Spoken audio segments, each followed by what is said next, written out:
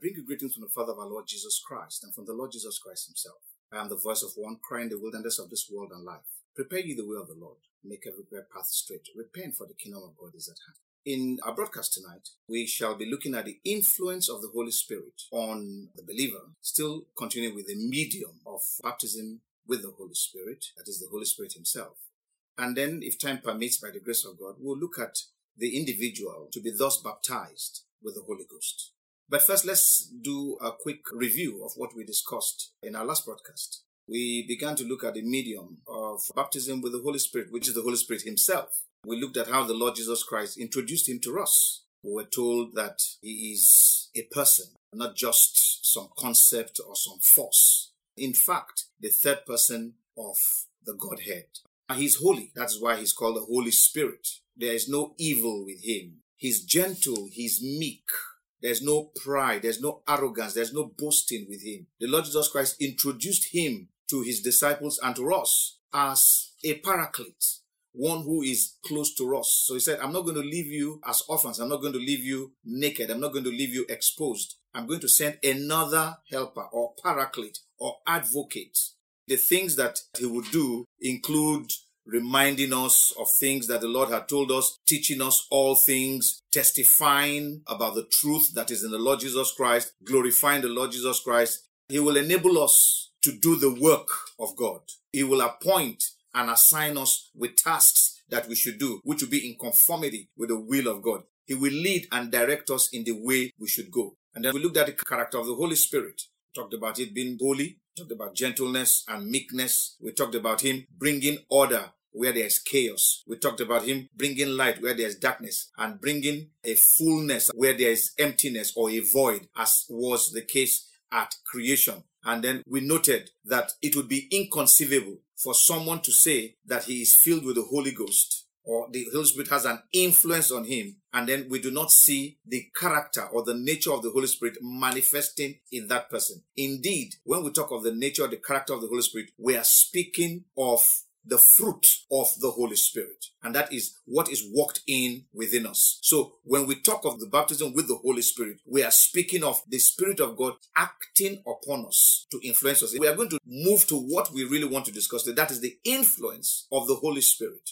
And in looking at this subject, the influence of the Holy Spirit, there are two aspects that we are going to be looking at. The Holy Spirit influences or acts upon the believer in the Lord Jesus Christ in two ways. He acts upon and he acts within, or he influences us from outside and influences us from within. The influence upon us makes us or enables us to perform, to do the work of God.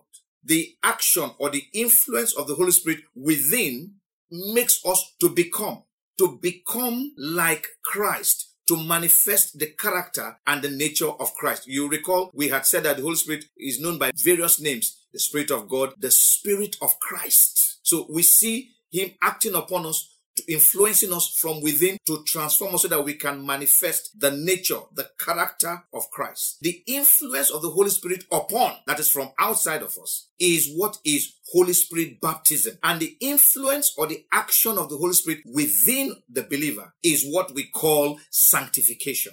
These two are important.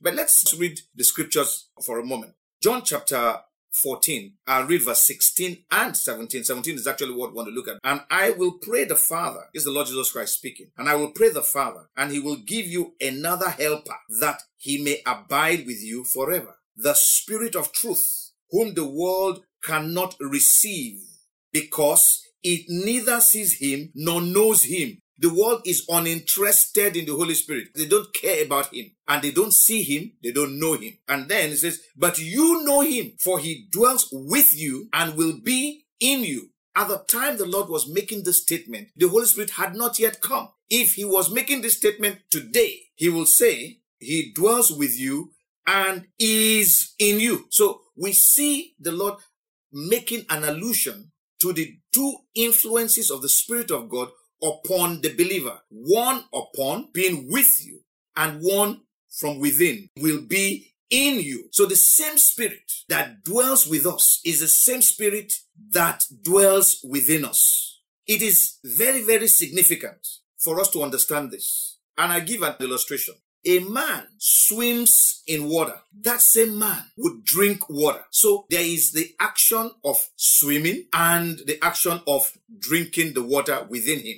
In swimming, the water surrounds him. The water is around him. But in drinking, the water is inside of him. The water is within him. So we notice that, for example, in swimming, there is an action that the water exerts on the swimmer, around the swimmer. It influences him depending on how he postures himself to gain speed in swimming, especially for those who swim in competitions or some other form that the water would influence. And then when it comes to drinking the water, he uses the water to quench his thirst. For people who swim, sometimes it is just to bathe, especially in most of our rural areas in Africa. It is to bathe. And in drinking it, it does a work of refreshing, quenching thirst, and so on and so forth. So in the same way, whilst it is the same Holy Spirit acting upon and within, the influence is different in both cases. In one, it is the action of making the person that he comes upon to do what God wants him to do. In being within, he makes the person that he's come into to have the nature of the Lord Jesus Christ. So we have two ways by which the Holy Spirit influences the believer. The action upon Holy Spirit baptism, the action within sanctification. Now, we are trying to make this distinction because we don't want us to be confused. Many people have confused sanctification to mean the same thing as Holy Spirit baptism and vice versa, but they are not. They are two different things, but nonetheless, they work together. They work in unison. They are not in competition with one another. Whilst Holy Spirit baptism or the Holy Spirit influencing from outside upon us empowers us to serve God, the Holy Spirit within sanctification enables us or empowers us to become like Christ. So what happens when he comes into us? He changes our nature. He removes the old nature of hard-heartedness, the old nature of sinful living, everything that has to do with the flesh, and puts in his spirit, his own life inside of us, changing us and transforming us into the image of the Lord Jesus Christ. Whilst when he comes upon us, he energizes us to do the will of God. When he is within us, he makes us willing to do the will of God. Now, I need to explain this. The Holy Spirit is gentle and is meek.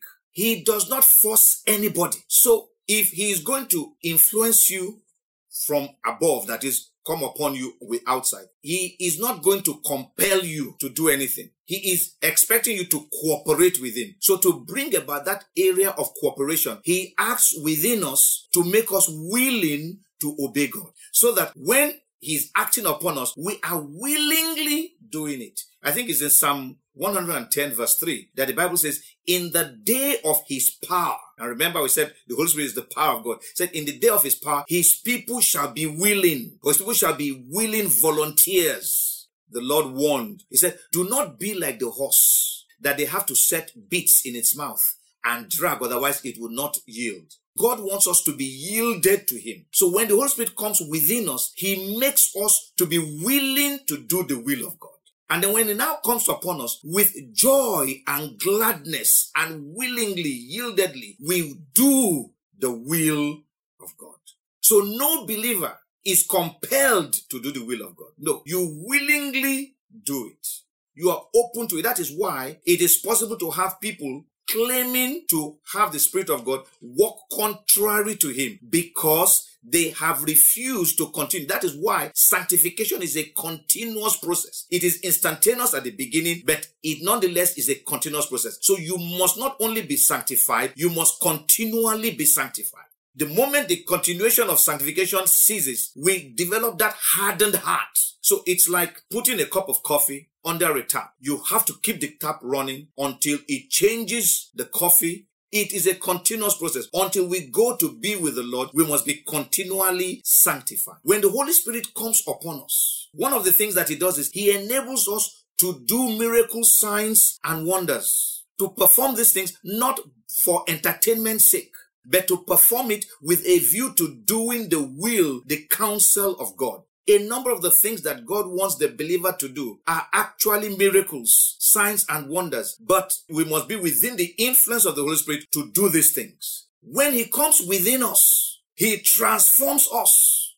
into conformity with Christ. So in the same way as Christ yielded himself to be used of the Father, so must we yield ourselves to be used of God through the Holy Spirit. That is the influence of the Holy Spirit acting within us. When he comes upon us, the Holy Spirit will come upon us after salvation and while we are being sanctified. He will not come upon you before you are born again. He comes upon you after you are born again and whilst you are being sanctified. Let me read Acts chapter 2, verse 1 to 4. When the day of Pentecost had fully come, they, that is disciples, were all with one accord in one place. And suddenly there came a sound from heaven as of a mighty rushing wind, and it filled the whole house where they were sitting. Then there appeared to them divided tongues as of fire, and one sat upon each of them. And they were all filled with the Holy Spirit, and began to speak with other tongues as the Spirit gave them utterance.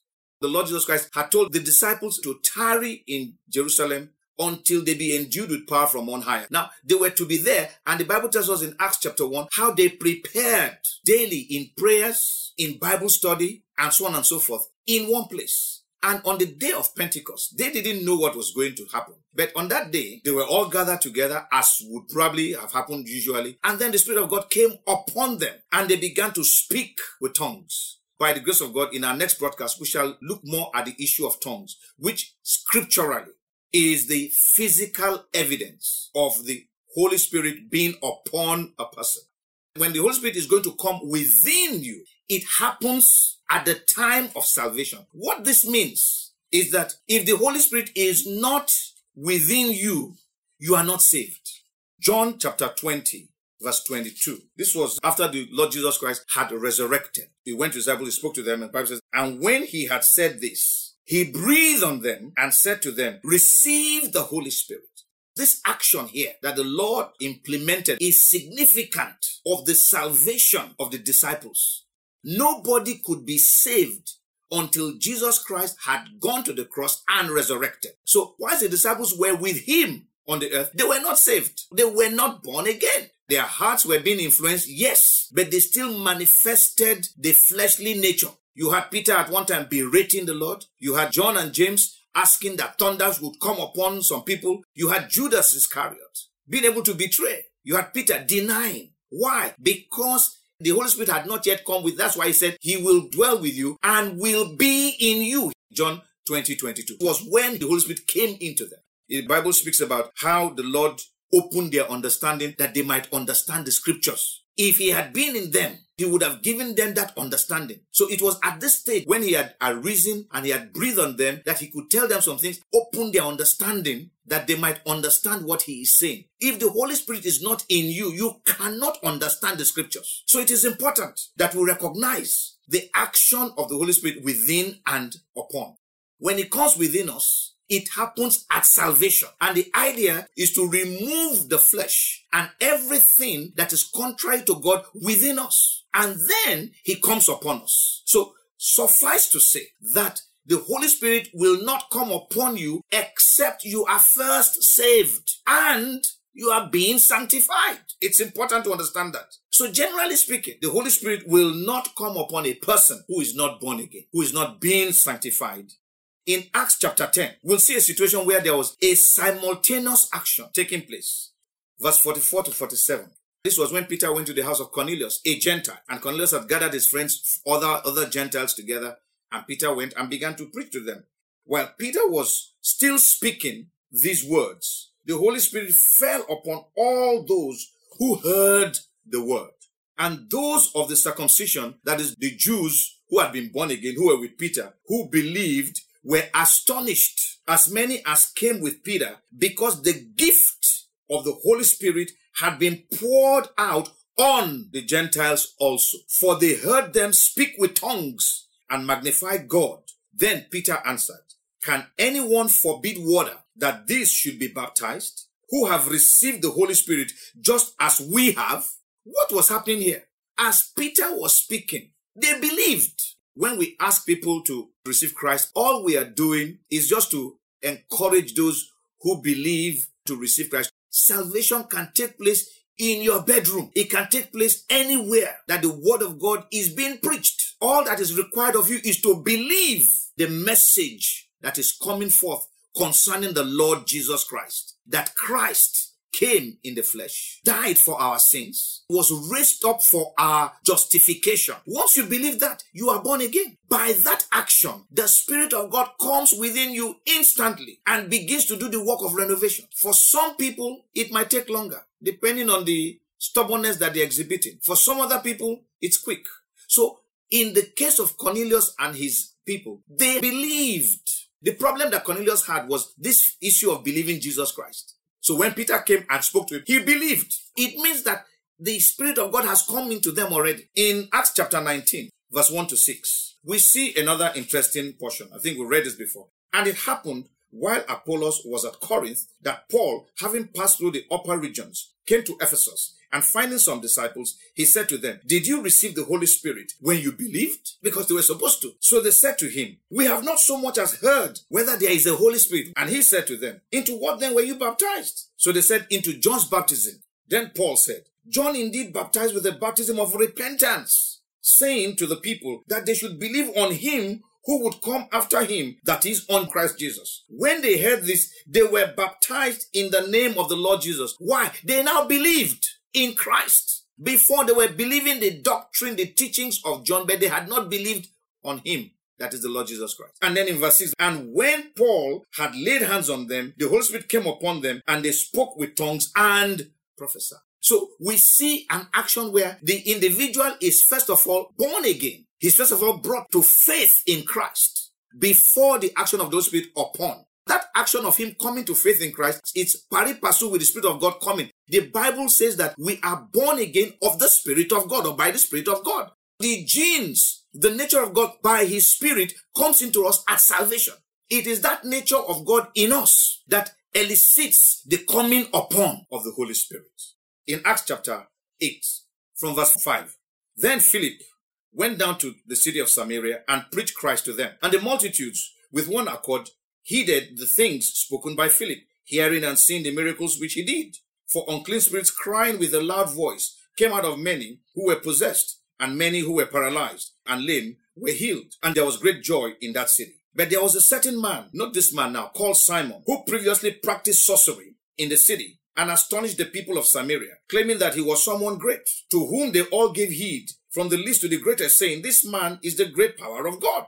And they heeded him because he had astonished them with his sorceries for a long time. But when they believed Philip as he preached the things concerning the kingdom of God and the name of Jesus Christ, both men and women were baptized. Then Simon himself also believed. And when he was baptized, he continued with Philip and was amazed, seeing the miracles and signs which were done." Please note this. This man was a sorcerer. He became born again. He was baptized. Bible says he believed and he continued. He didn't go home. He continued with Philip. He was astonished at the miracles. He was wondering, how is this guy able to do these things? Verse 14. "Now when the apostles who were at Jerusalem heard that Samaria had received the word of God, they sent Peter and John to them, who, when they had come down, prayed for them that they might receive the Holy Spirit. For as yet he had fallen upon none of them. They had only been baptized in the name of the Lord Jesus. Then they laid hands on them and they received the Holy Spirit. And when Simon saw that through the laying on of the apostles' hands, the Holy Spirit was given, he offered them money, saying, 'Give me this power also, that anyone on whom I lay hands may receive the Holy Spirit.' But Peter said to him, 'Your money perish with you, because you thought that the gift of God could be purchased with money. You can't buy it. The Holy Spirit is given. The Lord Jesus Christ is the baptizer with the Holy Ghost. It's not a man. It's not a pastor. Even though they laid hands, and we are going to see this when we discuss the doctrine of laying on of hands. Even though by laying on of hands, people received it. Something was happening to this fellow here called Simon. He wasn't receiving it. Others were receiving it without money. We see something similar today. People are preaching a strange doctrine, a strange gospel that is monetized. Everything is surrounding money. If you want this from God, give an offering. If you want this from God, pay your tithe. Everything is monetized. That's not how God operates. The scripture does not teach that. Let's continue now. In verse 21, Peter continues, says, "You have neither part nor portion in this matter, for your heart is not right in the sight of God." So even though he claimed to be born again, even though he believed, the work of sanctification that the Holy Spirit should have done, he possibly did not allow it. So he retained his old nature. Yet he wanted the Spirit of God to come upon him. It's not possible. It couldn't happen. He says, your heart is not right in the sight of God. Maybe in the sight of men, they thought he was doing okay. They said, this man used to be a sorcerer. Look at that, he's following us. He's not in our church. But in the sight of God, nothing had really happened to him. So we must understand this. It is God who knows what is happening in the life of every individual. He knows those who are deceiving and those who are sincere. In verse 22, Peter continues, repent therefore of this your wickedness and pray God, if perhaps the thought of your heart may be forgiven you. For I see that you are poisoned by bitterness and bound by iniquity. He was engulfed in the works of the flesh, in the activities of the flesh. The sorcery in him was still there. He wasn't going to let it go. For him, Christianity was just another thing to add. Verse 24, then Simon answered and said, pray to the Lord for me, that none of these things which you have spoken may come upon me. So it is important that we understand these things. That it is not just to say, I go to church. The evidence is the fact that the Spirit of God is within you and then it comes upon you. That you are right in the sight of God from within your heart. This brings us to the discussion on the individual to be baptized. For an individual to be baptized, the Spirit of God must not only be with him, but also must be within him. If it's not within him, he cannot be baptized because he is not even a part of him. The Bible tells us in Romans chapter 8, verse 9. Let me read from verse 5. For those who live according to the flesh set their minds on the things of the flesh, but those who live according to the Spirit, the things of the Spirit. Now, he's speaking about people who say they are born again, because in verse 1, he says, there is therefore now no condemnation to those who are in Christ Jesus, who do not walk according to the flesh, but according to the Spirit. It is expected that if you say that you are in Christ Jesus, you are walking according to the Spirit, not according to the flesh. But if you are walking according to the flesh, then there's a problem. The condemnation, the judgment of God is still hanging on that person. That person is not saved because salvation is about being saved from that condemnation and from the judgment that is to come. So in verse 5, it tells us this, for those who live according to the flesh set their minds on the things of the flesh, but those who live according to the Spirit, the things of the Spirit. So the issue is, where is your mind set? Is it set on the flesh or on the Spirit? Many people who preach the gospel, who claim to preach the gospel, and many people who say they are Christians, their mind is set on the things of the flesh, on earthly things, not on spiritual things, not on heavenly things. In verse 6 it says, for to be carnally minded, that is to be earthly minded, is death or leads to death. But to be spiritually minded is life and peace. It gives you eternal life and peace with God. You are not frightened of God. You revere God, but you're not afraid. You know you have peace with him. Verse 7, because the carnal mind is enmity against God. He's hostile to God. Even though he's born again, he's hostile. That's why Peter said to Simon the sorcerer, your heart is not right in the sight of God. You are hostile to God because you cannot be thinking of monetizing the Spirit of God, of monetizing the gift of the Spirit. You cannot. There is a work of Satan in this generation, and it is nibbling at the very fabric of Christianity in the lives of the individuals, including ministers of the gospel. Our need for money is consuming us and turning us into what we should not be turned into. So it says, because the carnal mind is enmity against God, for it is not subject to the law of God, nor indeed can be. So then those who are in the flesh cannot please God.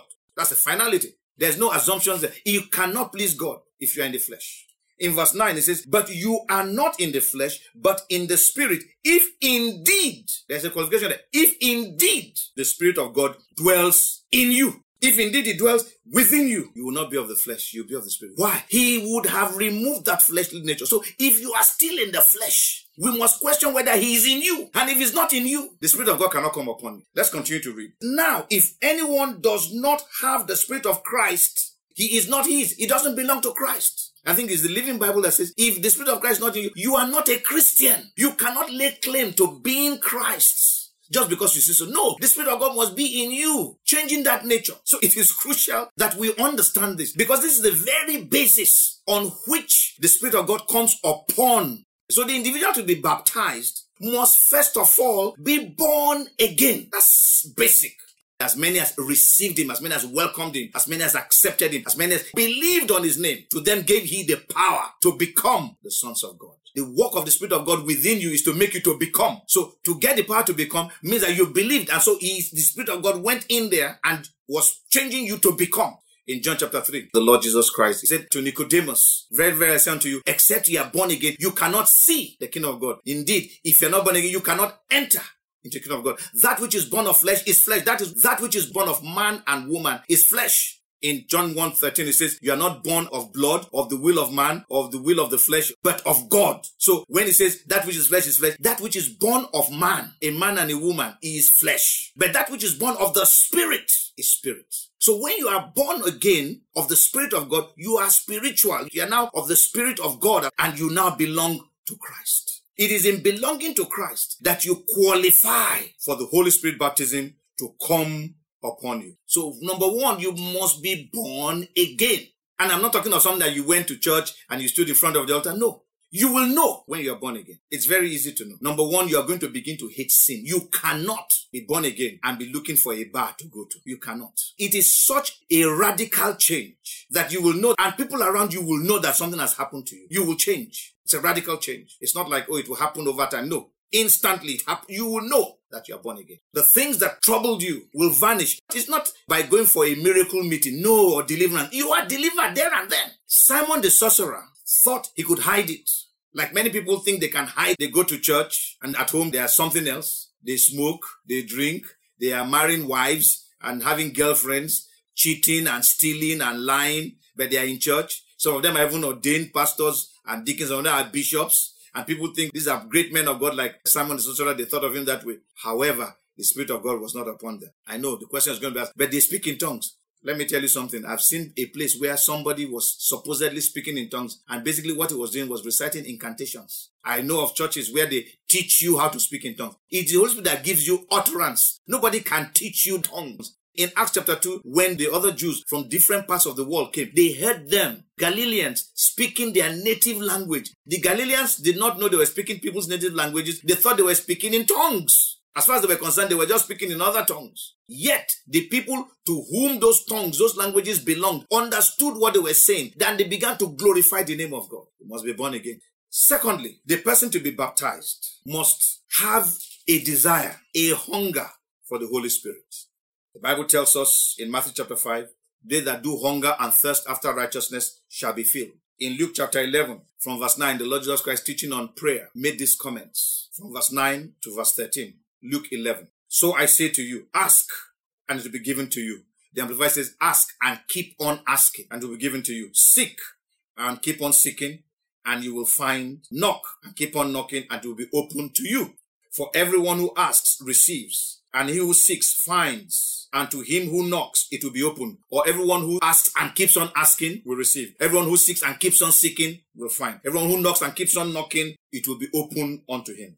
Verse 11, if a son asks for bread from any father among you, will he give him a stone? Or if he asks for a fish, will he give him a serpent instead of a fish? Or if he asks for an egg, will he offer him a scorpion? If you then, being evil, know how to give good gifts to your children, how much more will your heavenly Father give the Holy Spirit to those who ask him? People have asked me, what if I'm asking and another spirit jumps into me? It's not possible. The Bible says that you are a human being, as wicked and evil as you are. If your son asks you for bread, will you give him a stone? For fish, will you give him a serpent? As evil as you know how to give good gifts. What of God, who is altogether good?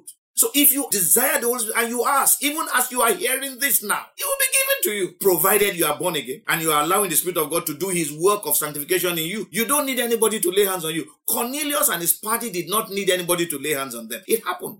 I remember once at a meeting, just a gathering of Christians, and we're teaching on the Holy Spirit. A sister came forward and said, well, I just came to let you know that I already been speaking in tongues as you were speaking. So you don't have to wait for somebody to lay hands on you. It can happen to you as long as you believe. And you are hungry for him, he will come. You are open, he will come. Ask God, he will come. Ask. Keep on asking and you will receive. Seek, keep on seeking, you will find. Knock, keep on knocking. If you go further up, the Lord spoke about a man who had a visitor and ran to his friend's home and knocked on the door and said to his friend, please, I need something. I have a guest who has come in. And he said, sorry, I'm already asleep. My children have turned in. And instead of the friend to go back, the friend kept banging and banging and banging and banging. Finally, that friend of his got up, opened and said, take whatever you want to take. And the Lord said, he did not open the door because he was that man's friend. No, because he told him, I'm sleeping. He opened the door because of the persistence, because of the perseverance, because of the importunity in prayer. So I ask, how hungry are you for the Holy Ghost? Have you persevered? Have you said, I am not eating anything? I need the Holy Ghost in my life. I heard of a preacher who had gone on missionary work and then he had returned to follow. And he attended a Bible meeting and he saw a man who was preaching there.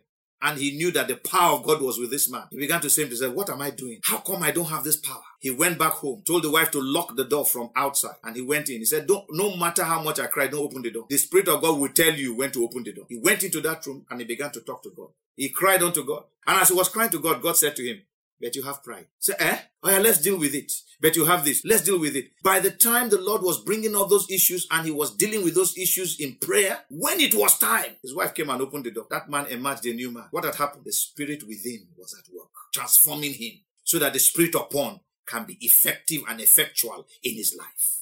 It's not about speaking in tongues. It's more than that. It's about exhibiting the nature of God in its totality from within and without. Of what value is it if you are able to cast out demons and yet the nature of God is not in you? Remember what the Bible says in 1 Corinthians chapter 13. It says, if I speak in tongue and have no love, I'm just like a sounding cymbal. It doesn't profit anything because without love, you're not entering into the kingdom of God. So you cannot say the Spirit of God is in you. You are busy hating people. You're busy cursing people. You're busy acting like a child of Satan because you speak in tongues and you say you're going to heaven. You're not. So it is important that you're born again and you desire the gift of the Holy Spirit. And then you ask and keep on asking until you receive. Even knock and keep on knocking until you receive. Let's read John chapter 7, verse 37 to 39.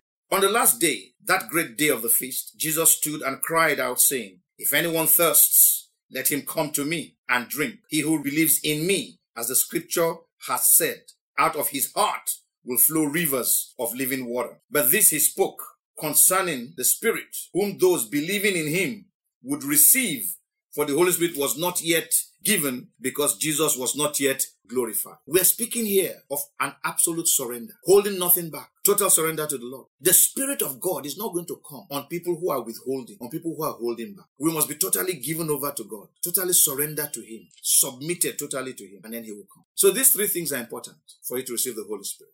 You must be born again with conviction of the Spirit in you. Number two, you must desire and ask, even knocking for him to come. And number three, you must be totally surrendered to the Holy Spirit.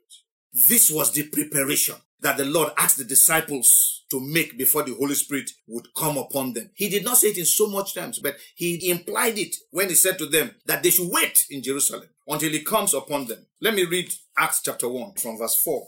And being assembled together with him, that's with the Lord Jesus Christ, he commanded them, this was after his resurrection, he commanded them not to depart from Jerusalem, but to wait for the promise of the Father, which he said, you have heard from me, for John truly baptized with water, but you shall be baptized with the Holy Spirit not many days from now.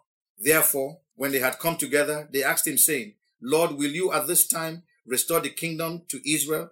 And he said to them, it is not for you to know times or seasons which the Father has put in his own authority, but you shall receive power when the Holy Spirit has come upon you, and you shall be witnesses to me in Jerusalem and in all Judea and Samaria and to the end of the earth. This was what he had told them. Now let's go to verse 13 to 14. I read 13 for completeness actually. Where we're going to is 14. And when they had entered, they went up into the upper room where they were staying. Peter, James, John, and Andrew, Philip, and Thomas, Bartholomew, and Matthew, James the son of Alphaeus, and Simon the Zealot, and Judas the son of James. These all continued, note that, these all continued with one accord in prayer and supplication with the women and Mary the mother of Jesus and with his brothers. They were all congregated, 120 of them, with one accord praying. This was the preparation, waiting, talking to God, studying the Bible in one place. You make up your mind that, Lord, I want to receive. That's assuming you have not received the Holy Spirit yet.